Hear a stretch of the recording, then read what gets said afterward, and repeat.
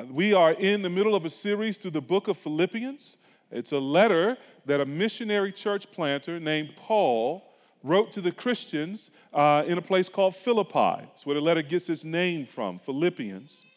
And as a church planter, a missionary church planter in a time and a place that was hostile to Jesus, hostile to the gospel, Paul has found himself at various times in danger and in trouble. And in fact, when he writes this letter, he's writing from prison.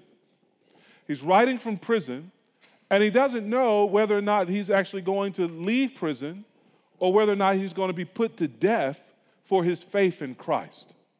And so this letter has the scent of heaven in it. This letter has the sort of touch of eternity in it. And Paul is writing to instruct this church for what might be the last time. And this letter sort of alternates between two general types of sections. One section is his pastoral exhortations to the church, ways in which he's encouraging the church to continue in the faith and to put their hope really more deeply and firmly in the Lord Jesus Christ.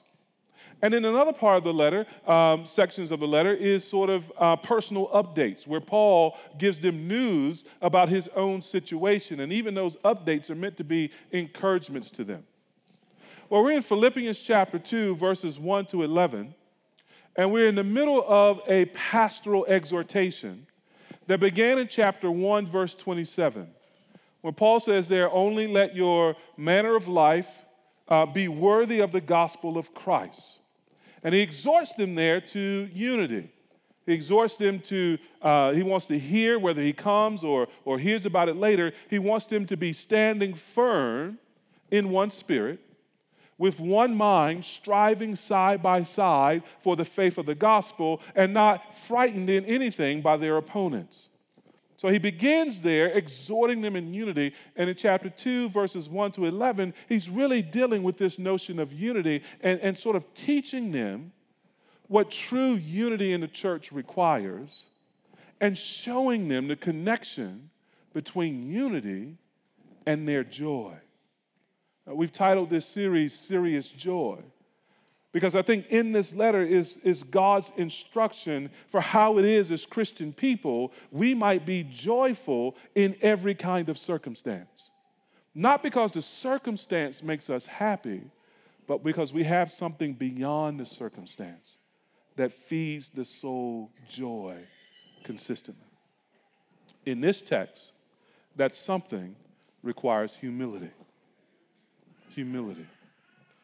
If you're taking notes this morning, the outline for the sermon comes in 4 points, each having to do with an aspect of humility in this text. Number 1, humility creates unity. Verses 1 and 2. Humility creates unity. Number 2, humility crucifies selfishness. Humility crucifies or puts to death selfishness, verses 3 and 4. And number 3, humility copies Jesus. Humility copies Jesus, verses 5 to 8. And then verses 9 to 11, humility crescendos or climaxes in exaltation. It crescendos or climaxes in exaltation. Philippians chapter 2, verses 1 to 11. Look there with me. So if there's any encouragement in Christ, any comfort from love, any participation in the Spirit, any affection and sympathy, complete my joy by being of the same mind, having the same love, being in full accord and of one mind. Do nothing from selfish ambition and conceit, but in humility count others more significant than yourselves. Let each of you look not only to his own interests, but also to the interests of others. Have this mind among yourselves, which is yours in Christ Jesus, who, though he was in the form of God, did not count equality with God a thing to be grasped, but emptied himself by taking the form of a servant, being born in the likeness of men, And being found in human form, he humbled himself by becoming obedient to the point of death, even death on a cross. Therefore, God has highly exalted him and bestowed on him the name that is above every name, so that at the name of Jesus, every knee should bow in heaven and on earth and under the earth, and every tongue confess that Jesus Christ is Lord, to the glory of God the Father. First thing we want to observe in this text is that humility creates unity. That's what we see in verses 1 to 2. As I said, the sort of key idea running through this passage of Scripture is this notion of humility. And while the word isn't used in verses 1 and 2, it is the controlling idea for the entire passage. And here's how humility controls verses 1 and 2.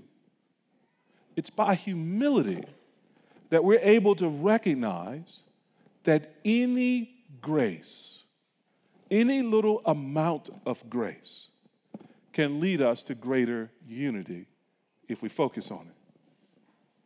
See, humility recognizes that being together as the body of Christ produces more joy in the Christian than being alone or separated from the body.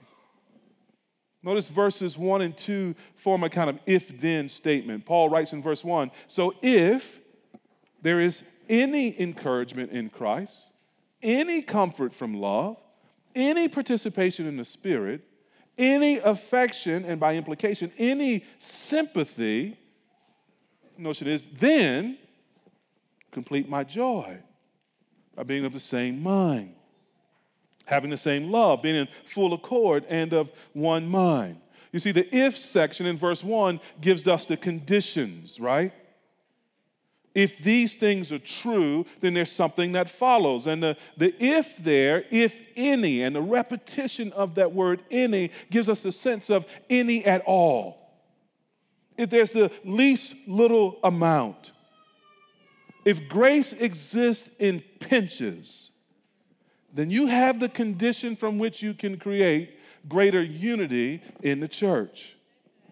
And it gives us 5 things there, right? If any encouragement in Christ, if any comfort from love, if any participation or fellowship or sharing in the Holy Spirit. And I think in these first 3, Paul has in mind our fellowship with God and the whole Trinity of God. He mentions Christ when he talks about encouragement, the Holy Spirit when he talks about participation, but I think by implication he has God the Father in mind when he talks about comfort from love. For God is love. And it's God who shows his love to us in the crucifixion of his Son and the gift of his Spirit. He says, listen, if there's any of that grace around, and then in the next 2, he sort of moves from the vertical sort of communion we have with God to the horizontal, I think, communion we have with each other. If there's any little affection, any feeling of warmth and love between you, any sympathy, if there's any ounce in you of caring for your brothers and sisters in their various situations, if that grace exists, then you have enough to go on to a fuller, mature, complete unity. See, humility recognizes grace in the smallest amounts in the church. Pride recognizes faults and failures in the smallest amounts in the church. Now, if a congregation doesn't have any of these things, well, it ain't a church. But if there's any little grace in the church at all, then the church is commanded then in this statement in verse 2, notice the command, to complete my joy. Now the pronoun there, my joy, could be translated actually your joy. Either translation is fine because either would be appropriate. If the Philippians go on to grow in unity and joy, that's going to make the Apostle Paul happy. But it's also the case that if the local church in Philippi, or this local church, goes on to foster greater, deeper unity, that's going to work to the church's joy too. So we think of Psalm 133:1. Behold, how good and pleasant it is when what? Brothers dwell in unity. That's a joy-giving experience in a local church. Unity creates joy. If we're humble enough to see any grace in our church, then we have an obligation then, according to verse 2, to build on that grace until we complete the joy of the entire church. Let me put it to you this way. One of the reasons to join a church and one of the ministries in the church for every member is the creation of joy. The church exists for the manufacture of spiritual joy in the people of God. You are belonging to the church. I pray and trust we all are belonging to the church, not so that we can tear the church apart, but so that we can build it together in unity and then delight in the joy that comes from that. From being together, fellowshipping with the triune God in encouragement and comfort and spiritual fellowship, and being together in fellowshipping with each other in affection and sympathy, that's what makes a sour heart sweet. But how do you create this unity? Well, Paul gives us 3 strategies, and this is where we see humility applied to unity. You might think of these strategies as a kind of agreement sandwich. Paul starts with agreement. He adds love in the middle, that's the meat. And then he slaps agreement again on the other side there. So the formula is agree, love, agree. Notice how he says there, make my joy complete by being of the same mind. That means the church should pursue oneness in its thought life. He's already mentioned this in chapter 1, verse 27, didn't he? Standing firm in one spirit, with one mind, striving side by side for the faith of the gospel. In chapter 127, he's talking there about this agreement as a defensive posture. We agree together in order to defend the gospel from outside attack. But in chapter 2, verse 2, he's talking about this agreement as an offensive posture, as a way of moving forward to positively create something. And that is joy. So we are meant to have the same mind. We are to agree together. More on that later. But then secondly, we are to go on from there, and we are to have the same love. We are to commit to loving one another with the same quality of love we have for others. Love must be without partiality. So we read in 1 Corinthians chapter 12, verses 24 to 25. You can write this down or flip there with me. In another letter of Paul's, he's writing to a church that struggles with division. And this is what he says about the body of Christ. 1 Corinthians 12, in the middle of verse 24. But God has so composed the body, giving greater honor to the part that lacked it. Why? That there may be no division in the body. But notice now, but that the members may have the same care for one another. You see what Paul is then saying in Philippians? We take the affection and the sympathy that may be there in any amount, and we grow it until we have the same care for one another. What does that look like? Well, imagine you're at home at night, 3 o'clock in the morning, you're sound asleep, and the phone rings. What's your first thought? Who in the world calling me at 3 o'clock in the morning? What's your second thought? Something's wrong. You answer the phone with the alertness you didn't have just seconds before. And imagine that it's a loved one on the other side, and they tell you there's been an accident, and another loved one as close to you is in the hospital. Well, what do? You spring up out the bed. If they're immediate family, you maybe make your way to the hospital if that's doable. If that's not doable, you at least pray and call out to the Lord, don't you?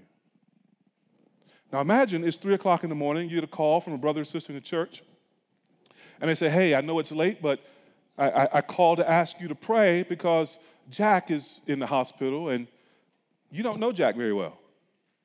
And you kind of like, well, this could have waited till the morning. You don't say that. Please don't say that. But you're thinking, this could have waited till the morning because I don't know Jack that well. And you running through the mental Rolodex trying to figure out who Jack is. And maybe you ask a couple follow-up questions about who is Jack. And they tell you a little bit more about Jack. But you're still kind of fuzzy. You hang up the phone. You probably don't get up and rush to the hospital. You probably foggily go back to sleep with a half-uttered prayer. Now, what the Bible is saying here is that's all very natural, but our fellowship is supernatural, right? So that what we want to do is close the gap between how we respond to a loved one in an emergency situation and how we respond to a brother or sister we don't know very well in the church. So that our love for those we are close to and know well begins to sort of spread even to those we know less well and maybe less close to. And so we begin to sort of close the gap so that we have the same love for one another. That's what we're called to here in verse 2. That's part of our strategy, to be intentional about growing affection and sympathy until we feel the same way in love about all the saints. Then he says, complete my joy by being in full accord and of one mind. So he comes again to restating the importance of agreement in the church. Now, this full accord and one mind does not mean we all think the same way about every topic.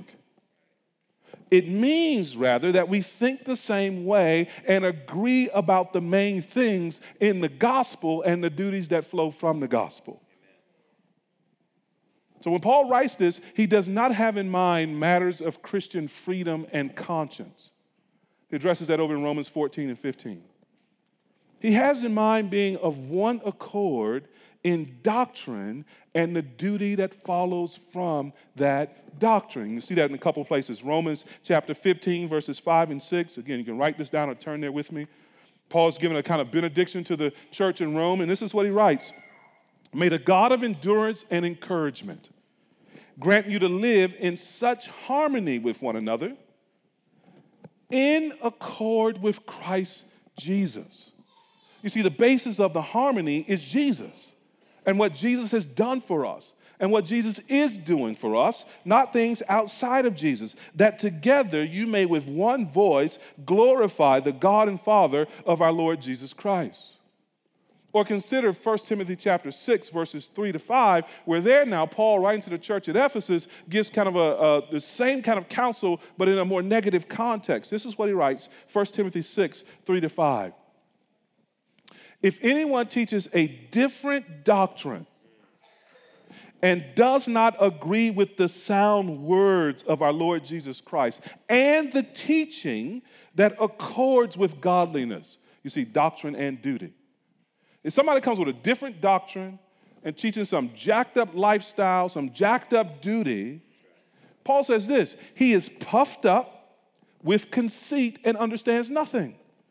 He has an unhealthy craving for controversy and for quarrels about words, which produce envy, dissension, slander, evil suspicion, and constant friction among people who are depraved in mind and deprived of the truth, imagining that godliness is a means of gain. You see what he's saying? Paul says, listen, the natural result of gathering together and giving your attention to divisive things rather than agreeing together in Christ and agreeing together with that duty that conforms to the gospel, the natural sort of result of that is not going to be unity, it's going to be friction. It's going to be dissension. It's going to be conflict. It's going to be constant consternation among the brethren. So Paul is telling us that vital to unity is the hard work of people who walk into the room from all kinds of backgrounds, with all kinds of beliefs and principles and commitments, the hard work of taking a people so diverse and shaping their mind to Christ, conforming it to Jesus, and conforming their lives to Jesus so that Christ is the plumb line and so that the gospel is the standard and that the biblical truth is what we gauge our life against. He's saying now, if you have the same mind and you do that with people whom you know love you, and then you work to be in full accord with one mind, the result of that is joy, gladness, happiness in the church. So then the questions for us become, are you and I humble enough to recognize grace in our church family? Are we humble enough in mind and opinion to seek and strive for full accord until we're one mind? Are we humble enough to love those with whom we at first disagree and to recognize the grace of their love even while we're disagreeing? And are we humble enough to grow to love all the members with the same love, with the same quality of care and concern? Is there enough grace in us to commit ourselves to this? See, humility creates unity, and unity creates joy. Which brings us to our second point. Humility crucifies selfishness. That's what we see in verses 3 and 4. Now, what I want to suggest to you is verses 3 and 4 each give us two forms of selfishness. The first form is in verse 3. It's self-importance. Notice what Paul writes in verse 3. Do nothing from selfish ambition and conceit. Or you may have a translation that says, do nothing from rivalry and conceit, but in humility count others more significant than yourselves. Now here we get the first explicit reference to humility, right? Humility comes from a word, humus, which means earth. So maybe it has in it the notion of down-to-earthness or earthiness. It says, now in humility, count others more significant than yourself. Now, the self-important want to be number one in everything. They are competitive, selfish ambition or rivalry. And they are proud, conceit. They want a name for themselves. These are the kinds of folks who put others down so they can look better. I love the way Dr. Robert C. Roberts at Baylor puts this in his book, Spiritual Emotions. He says, we are committed to building our egos on the foundation of inferiority, the inferiority of others. That's how our pride works. If it's not redeemed and checked and crucified, we make ourselves look better by making others look lower. He goes on to say this. It's really an indication that proud people destroy unity. Dr. Roberts says, it is not difficult to see why people who lack humility are spiritually bankrupt. Their capacity for human relationships, the spiritual ones that are the most important of our lives, is poisoned by the tendency to climb to eminence at someone else's expense. I mean, none of us want to really be close, do we, to people who seem to be trying to climb to the heap by stepping on other people. And I mean, we're Christians. We're not so crass as to do that openly and violently. We do that subtly and smoothly and with Christian speak, don't we? We need to understand this concept of humility if we want deep unity. And the ways in which self-importance shows itself in our conversation. Let me give you an illustration. If I said Michael Jordan and I are equal as basketball players, then you know I was lying. A little bit. Very delusional. And the claim to equality in that case was really a claim that was raising my worth as a basketball player, wasn't it? So I'm there dropping a name, making a comparison, claiming equality in a way that elevates me. That's not humility, that's pride. Now, if I looked at a player of equal talent, if we could ever find one, and said, yeah, he all right. I don't really like his jump shot, his form kind of raggedy. And you knew, hating. And you knew we were players of equal talent. You know what I'm doing there. I am elevating myself this time, not by raising myself to the equality of a superior in talent. I am elevating myself by lowering the equality of one who is equal to me. That's not humility. That's pride. See, in either case, my assessment of myself grows in relation to my assessment of the other. But true humility perceives the equality of all other persons, now this is important, without reference to the self. Let me give you a longer quote from Dr. Roberts as he meditates on humility. It's dense, but follow me here. Humility is an emotion disposition, primarily a negative one. A disposition or a posture emotionally not to feel the emotions associated with caring a lot about one's status. So humility is this absence of emotion driven by status. As an inclination to construe or perceive as my equal every person who is presented to me. So humility looks at every person presented to you and says equal. Humility is a disposition not to be downcast by the fact that someone is clearly ahead of me in the games of the world, nor to find any satisfaction in noting that I am ahead of someone else in those games. Whether it's education, wealth, beauty, prestige, power, class, whatever. Humility is not keeping score about where we're ranking in this worldly race.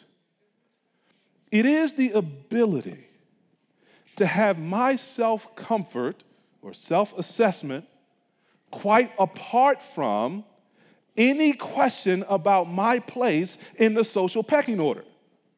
It is the absence of a spiritually cannibalistic appetite.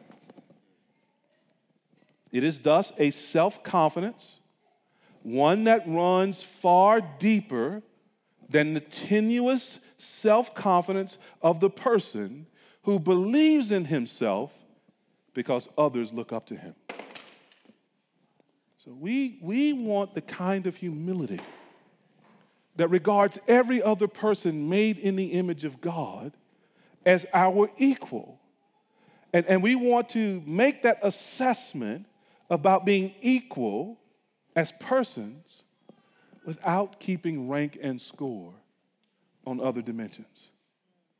That is security rather than insecurity. And most of the world is just rife with insecurity. Paul now, when he writes verse 3, is reminding us that he's commanding us that there is this humility which crucifies self-importance precisely in this way, by regarding the other person as your equal, even counting them as more significant than yourself. Not in a false humility, and not in a humble brag, not in all those ways that mimic humility, but in this deep security that knows that every person you meet is made in the image of God like you. And that's where your dignity and your worth comes from, not from all the other things in the world. That kind of humility crucifies self-importance, and when self-importance dies, then joy and unity can flourish. Now, verse 4 gives us a second form of selfishness that's crucified. It's not self-importance, it's self-interest. We may not be competitive people or feel important, self-important, but it doesn't mean we're not selfish. Selfishness can take many forms. And here, verse 4 focuses not on the person, but on the interests of the person. The word interest in verse 4 is what we've been calling cares through this series. Remember that our emotions are determined by what we think will happen to our cares. If we have something that we care about and we think it's going to go well for that care, then we have positive emotions based on that perception. Joy, peace, so on. But if we have a care and we think it's going to go badly for that care, then that produces in us negative emotions like anger, fear, and anxiety, right? So if our cares go well, we're happy. If our cares go poorly, we're sad or angry. And if our cares are ruling us instead of what we've been calling passion, the deeper, central, organizing principles of the gospel and Christ and the kingdom of God, if our cares are ruling us, then we will be the kind of people who are emotionally tossed to and fro, rather than so rooted in Christ that joy comes up almost despite our cares. But our cares can play too big a part in our lives. Our interests can be too dominant, interests that may be good, but are not sort of eternal. And when that happens, we can be tempted to make our interests into our idols functionally, and we can be tempted to selfishness. Here's how. If we exalt our interests above everyone and anyone else's interests, and or we look out only for our interests, only give attention to our cares, and or we insist that everyone then joins us in our interests and how we wish those interests to be fulfilled, then we are in serious danger of making an idol of our interests, and self-interest has become the sin of selfishness. You tracking with me? So that's why Paul writes in verse 4, let each of you look not only to his own interests, but also to the interests of others. So notice how humility does not deny our personal interests. Paul doesn't say, forget your interests and just serve everyone else's. The text assumes that we're going to look out for our interests, right? Instead, verse 4 says, look out for your interests as well as the interests of others. Now, let's be clear. Verse 4 is not calling us to a trade or a barter. Paul is not saying, you go to your brother and sister and you say, hey, look, if you look out for my interests, I'll look out for yours. That's still just self-interest. But it's gotten crafty. That is not what Paul is calling for here. This is a little bit tricky. It's not quid pro quo. It's not a trade. That's not unity. That's just a transactional and limited alliance. Verse 4 calls us to care for the interests of others as if they were our own. And without regard for whether looking out for their interests improves our own. Because it's growing up out of the humility that's expressly stated in verse 3. So to say that humility crucifies selfishness is to say humility eliminates self from the equation altogether. So we view an interest on its merits. We'll view an interest with sympathy and affection.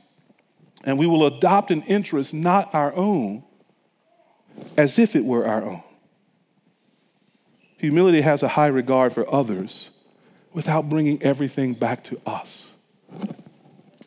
And when I think about our church family, I do not think we're selfish in a material sense.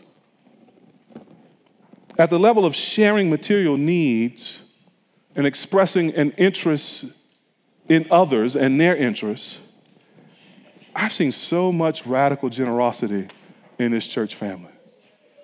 It is humbling and encouraging. I see individuals give beyond their regular giving to go on to give specifically to the benevolence fund. as a way of caring for the cares and interests of others who might be in need of various sorts. I see individuals give beyond their regular giving to give to individual missionaries that they support on the mission field, to make sure that they don't have a financial or material need while they try to advance the gospel on the mission field.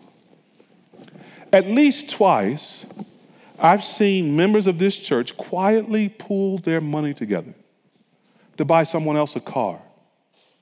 Once a recent refugee fleeing to the country for his life and safety, and once a member of the church. I see some of you buying groceries for members in need. Never mention it publicly, just selfless. I've seen some of you hiring people who need a job even though they don't have good work histories and good work habits. I've lost count of the number of times I've seen in the email exchange, all caps, need met, for sometimes, frankly, bizarre stuff. And I recall with great gladness the great number of you who volunteered at last spring's job fair. Some of you are people at the time with high security clearances in this country.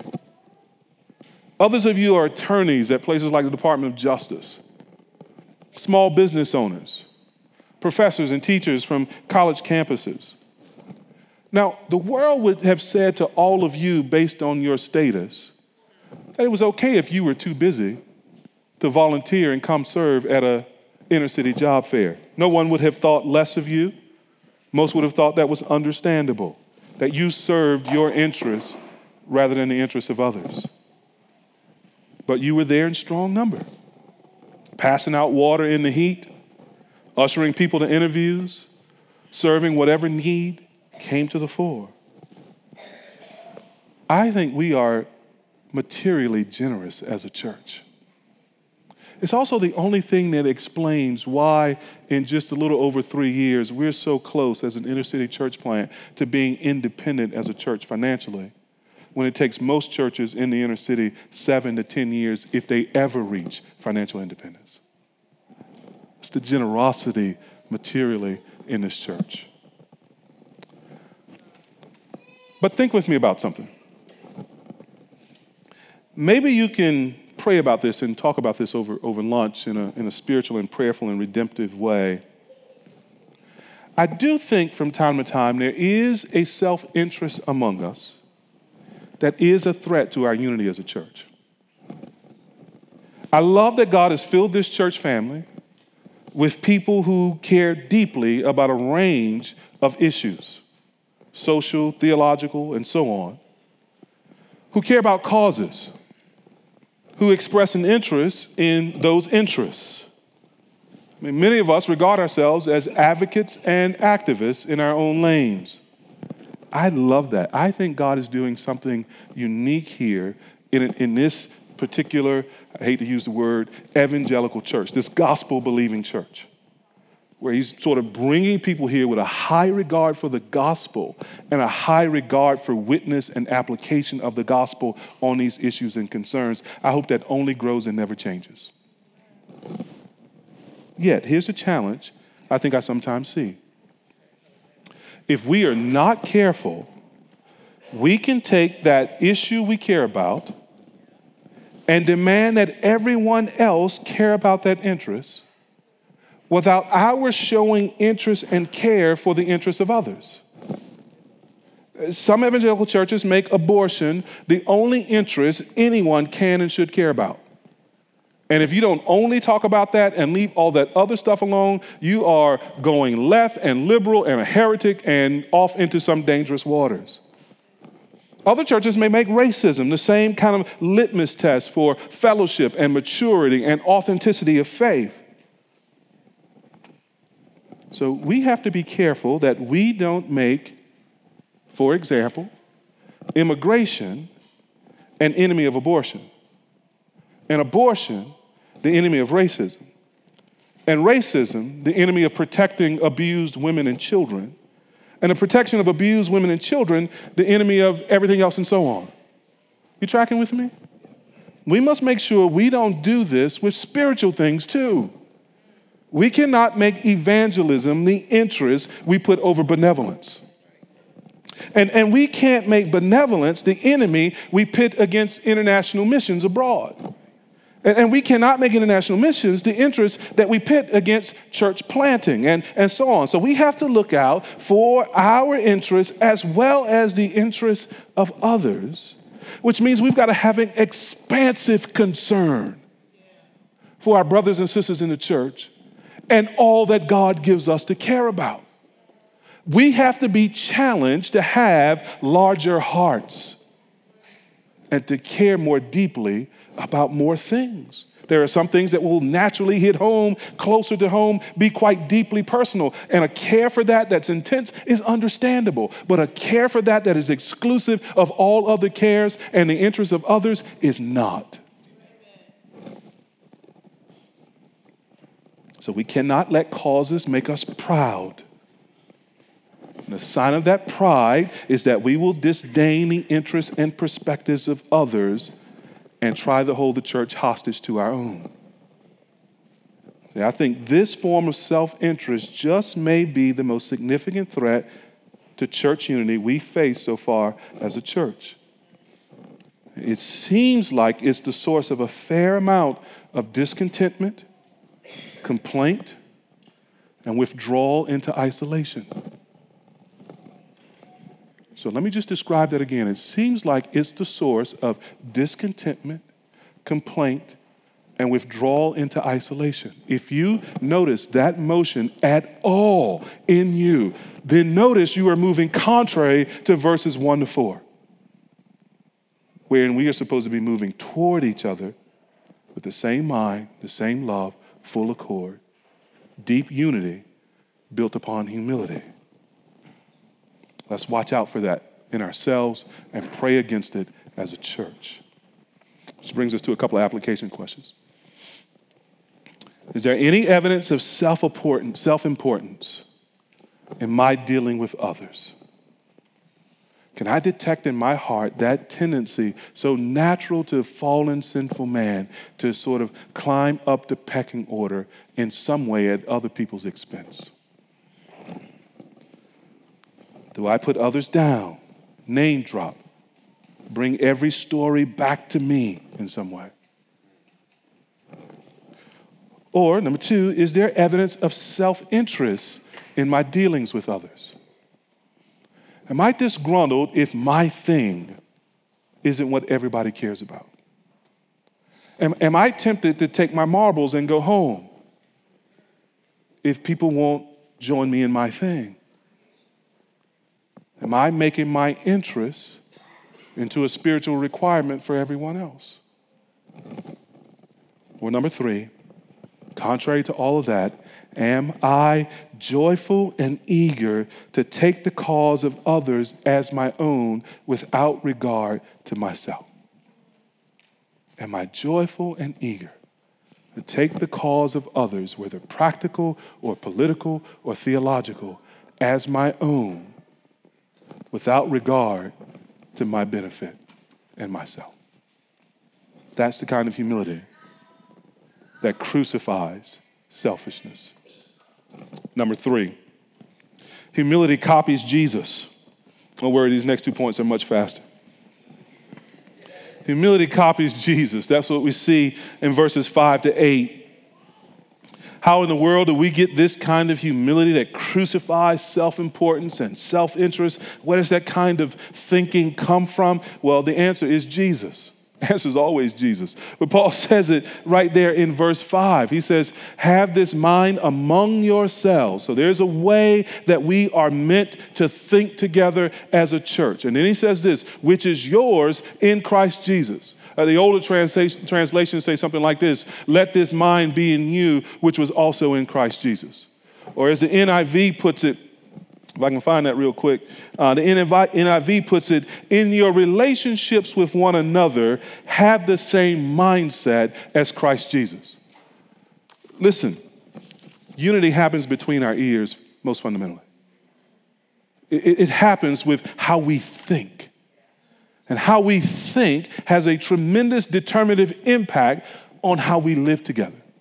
So Paul has exhorted them to unity in verses 1 to 4. Now in verses 5 to 8, he's telling us what kind of thinking produces that kind of humility and unity and joy. So we don't get humility, unity, or joy from personality cults, from the leaders trying to make all of you like us. We're after unity, not uniformity. Right? And we don't get that kind of humility, unity, or joy from politics. Just look at how divisive and self-righteous our country's politics have become. And how many of our brothers and sisters seem to have lost really their credibility and their witness by joining that divisiveness and self-righteousness. So we got to be careful to speak prophetically into those arenas, and we should with boldness and courage and point blankness sometimes, without getting entangled with the way of the world on this. Amen. We get joyful, humble unity from one source, from Jesus. We grow in this unity and this humility with one strategy, thinking the way Jesus thought and acting the way Jesus acted. So in verses 6 to 8, Paul says we should descend like Jesus. Verse 5, we should think like Jesus. Verses 6 to 8, we should descend like Jesus. Now, I want you to see the motion of this text. Verse 6, we see Jesus in his deity. We call it his deification. He is equal with God. Verse 7, we see Jesus in his incarnation. He takes upon himself the likeness of a servant. He is born in the likeness of men. So he is lowering himself from equality with God. He counts it as something not to be grasped, not to be jealously held on to, in order to take upon himself our likeness. Now, how many of you know that's a big step down? And then he comes in verse 8 and he humbles himself and becomes obedient even to the point of death, even death on a cross, which was the most despised and shameful way to die in the ancient Roman world. He dies as a criminal, though he committed no crime. He dies as a sinner, though he never committed sin. Here is one who has voluntarily relinquished his place in heaven, in equality with God, to take upon himself our humanity in order to die in our place. He leaves his position to cure and to heal our condition. You see the reversal. He exchanges glory for shame so that the shameful might one day be glorified together with him in God. He says this is the pattern of Christian thinking. Listen, beloved, before we can ever be exalted, we must be humble. God opposes the proud, but gives grace to the humble. In the Christian life, the way up is down. And if you try to climb up, God will bring you down. And so Paul says, think like Jesus. Among yourselves, together, cultivate this way of regarding your life and descend like Jesus. So, Jesus didn't think equality with God was to be grasped or held onto lightly and jealously. He didn't clutch that position and that power and that prerogative and that privilege and every other P word. So now in the church, we should not think that our position and our power and our privileges and our prerogatives are ours to be grasped, to be held on to tightly, to compete for. No, man. In the church, we lay it down. We set it aside because we think like Jesus by his grace. I love Pastor George. He's a humble man. It's a delight to ordain him today. This is a delight to ordain Dennis. You know what I love about these men? Neither of them assume that they should be pastors. They don't feel entitled. They have not been clutching for it. They have not been grabbing for it. I'm allergic to that. I see a brother reach out, it's, nah, you ain't ready. Jesus was allergic to that. James and John send their mama and say, hey, let one of them sit on your right hand and the other on your left hand when you come to your glory. Just say, you don't even know what you're asking. Can you drink this cup I drink?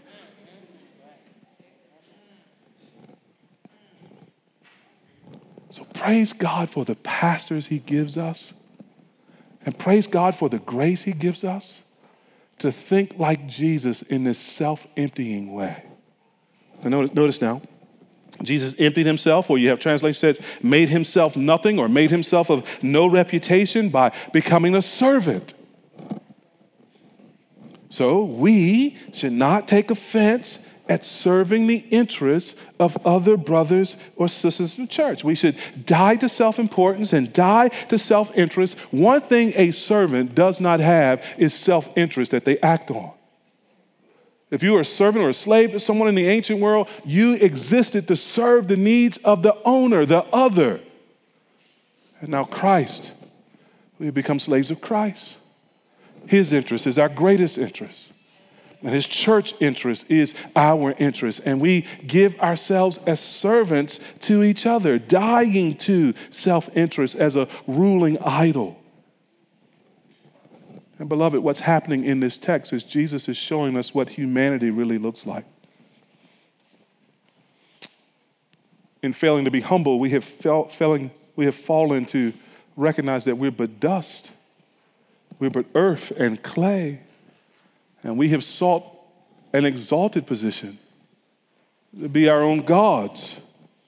And Christ is showing us that perfect humanity looks like a servant to God and a servant to others. And notice, Jesus obeyed the Father, verse 8 says, to the point of death, even death on a cross. So we should not, if we think like Jesus, feel shame or loss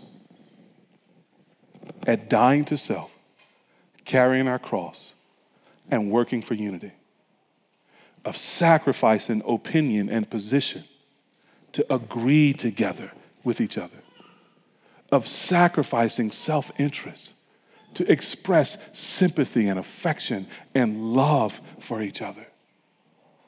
Sometimes that's costly. But do you remember what's said of our Lord? For the joy set before him, he endured the cross. He despised its shame. I wonder if there's joy in our sight when we think about dying to self to care for others. We are not to shrink back, but to give ourselves to others. Listen, all Christian humility and unity is understanding how much Jesus gave up to be with us and to save us, and then following Jesus and giving up ourselves to be with each other and to build up each other. Unity comes from us thinking like Jesus. If he gave up his position at the right hand of God and was willing to enter into our vulnerability as human beings and willing to die on the cross for our sins, how can we refuse to give up our little privileges and position and power? How can we refuse to agree together as we come to God's word? How can we refuse to be vulnerable with each other in affection and sympathy? We can only refuse those things and prefer disunity if we are proud rather than humble. We make a lousy standard for humility, but Jesus makes the perfect standard. Humility follows Jesus, and I love the way Hannah Anderson puts this so well in her book, Humble Roots. We are not Jesus. Amen. Jesus comes to restore our humanity through his, but we are not Jesus. We can be entirely well-intentioned, but if we attempt to pursue even humility apart from him, we will simply act out our own pride once again. Never limit your assessment of yourself to yourself. Base your assessment on Jesus, even when it comes to humility. So, how do we apply this? 3 questions. We have to ask ourselves, how well do we as a church share the mind of Christ? Do we think this way among ourselves? Is this part of our conversation? Do we adjust each other in this way? If we hear someone expressing what sounds like self-importance or self-interest or disunity, do we bring them to Christ and say, no, my brother or sister, think the way Christ thinks. You have this mind in Christ. How well do we do that? Number 2, is our unity built on Jesus' pattern of thinking or our own? Are we basing unity on the limits we think we can go to or are willing to go to? Or are we basing unity on the limits that Jesus went to? Which is our pattern? And number 3, do we measure humility against Jesus' incarnation and humiliation or against our own standards? Beloved, let's spend some time just imagining in our spiritual lives and in our conversations what joy we could have if we all thought this way and acted this way with Christ and with each other. Which brings us to our final point as we conclude. Verses 6 to 8 trace Jesus' movement from deity to humility, from heaven to the cross, but Jesus didn't remain in the grave. He didn't remain dead. His humiliation was not the end. On the 3rd day, God raised Jesus from the dead. That's the climax of the story. That's the crescendo of the story. And the reward for humility is exaltation. That's what we see in verses 9 to 11. Therefore, in verse 9 indicates that the exaltation that's about to be described is as a result. It is therefore there because Jesus showed such humility. In the kingdom of God, the way up, as we said, the way to exaltation is down in humility. And the way down in judgment is casting ourselves up in pride. But notice how high Christ is exalted. He is exalted above every name. He's bestowed an honor and a greatness above every name. This means that there is no name that can challenge his name. Jesus says in Matthew 28:19, all authority in heaven and on earth has been given to me. This means that there is no name that can come close to his rule. Ephesians 1:20 and 21, when Paul talks about this power that raises Jesus from the dead, he says he set him far above all rule and authority. I don't know who you think is ruling the universe, but I'm here to tell you it's Jesus, the King of Kings and Lord of Lords, whose name, his authority, his power is exalted above all names. It's good news that when we get to heaven, if we go to heaven, we need to make sure that we're right, and we'll talk about it in a second. It's good news that when we reach the so-called pearly gates, ain't nobody asking us who we knew on earth. Ain't nobody impressed by name dropping. You don't get no points for working at the White House. Might ask you which administration, but it's a joke. That's a joke. It's a joke. You don't get no points because you associated with this one or that one or whatever. You know what? There's one name that people want to know, that God wants to know, that we know when we get to heaven. That's the name of Jesus, because there's no other name given among men whereby we can be saved. Amen. That name that is above every name. Look how high he is raised. Every creature will have to bow low. And when I say every creature, I mean every creature. Notice Paul says, in heaven and on earth and under the earth. Whatever's under there too. So the angels in the angelic realm must bow and worship at this name. Every creature on the planet, human and animal, will bow and worship this name. And every creature in the earth and every demon below will tremble at this name and worship this Christ. Every creature in heaven, on earth, and beneath the earth will praise the name of Jesus. To the glory of God the Father. So 3 questions as we close. Maybe you're here and you're not yet a Christian. Here's my question to you. Will you bow now in faith or later in judgment? You are going to bow. Will humility lead you to bow and confess now, or will pride stiffen your neck until God's power brings you down? Yeah. Repentance is simply humility, admitting that we are sinners and that we deserve judgment. Faith is simply humility, admitting that we cannot save ourselves and that we need a Savior. And Jesus is him. You may say to me, Pastor T, I got some questions. Okay, that's great. Lots of people have questions. Ain't nothing wrong with questions, but are your questions honest? Do you want answers? Here's how I can tell. Let me ask you this question. If you've got questions and they're keeping you hesitant about trusting in Jesus, let me ask you this.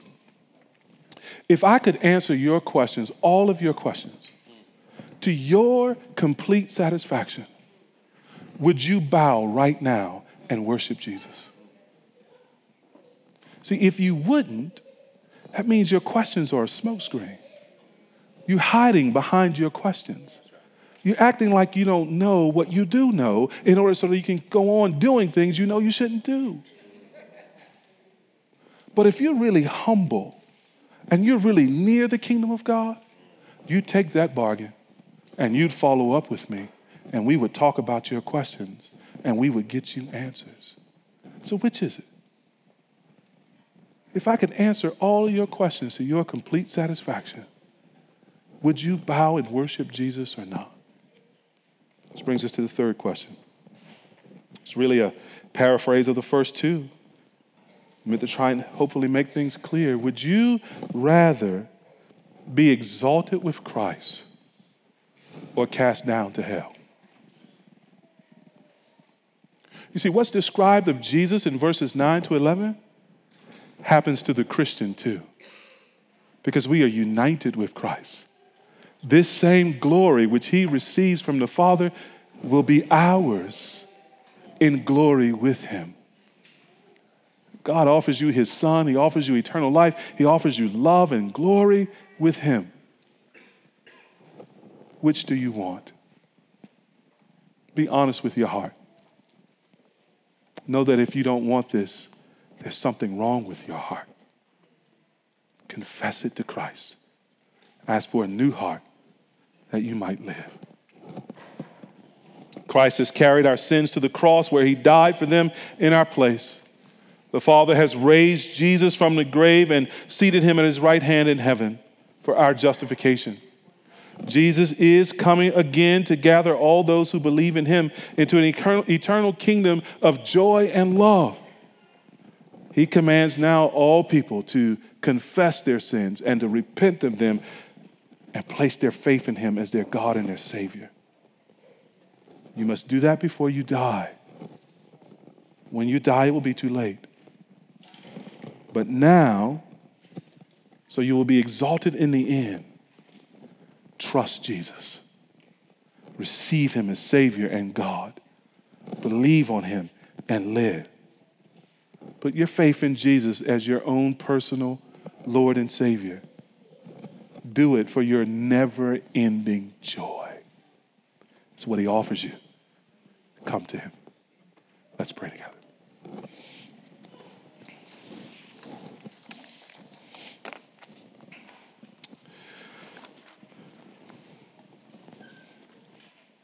Oh, Father, we say with the hymn writer, there is no Savior like the lowly Jesus.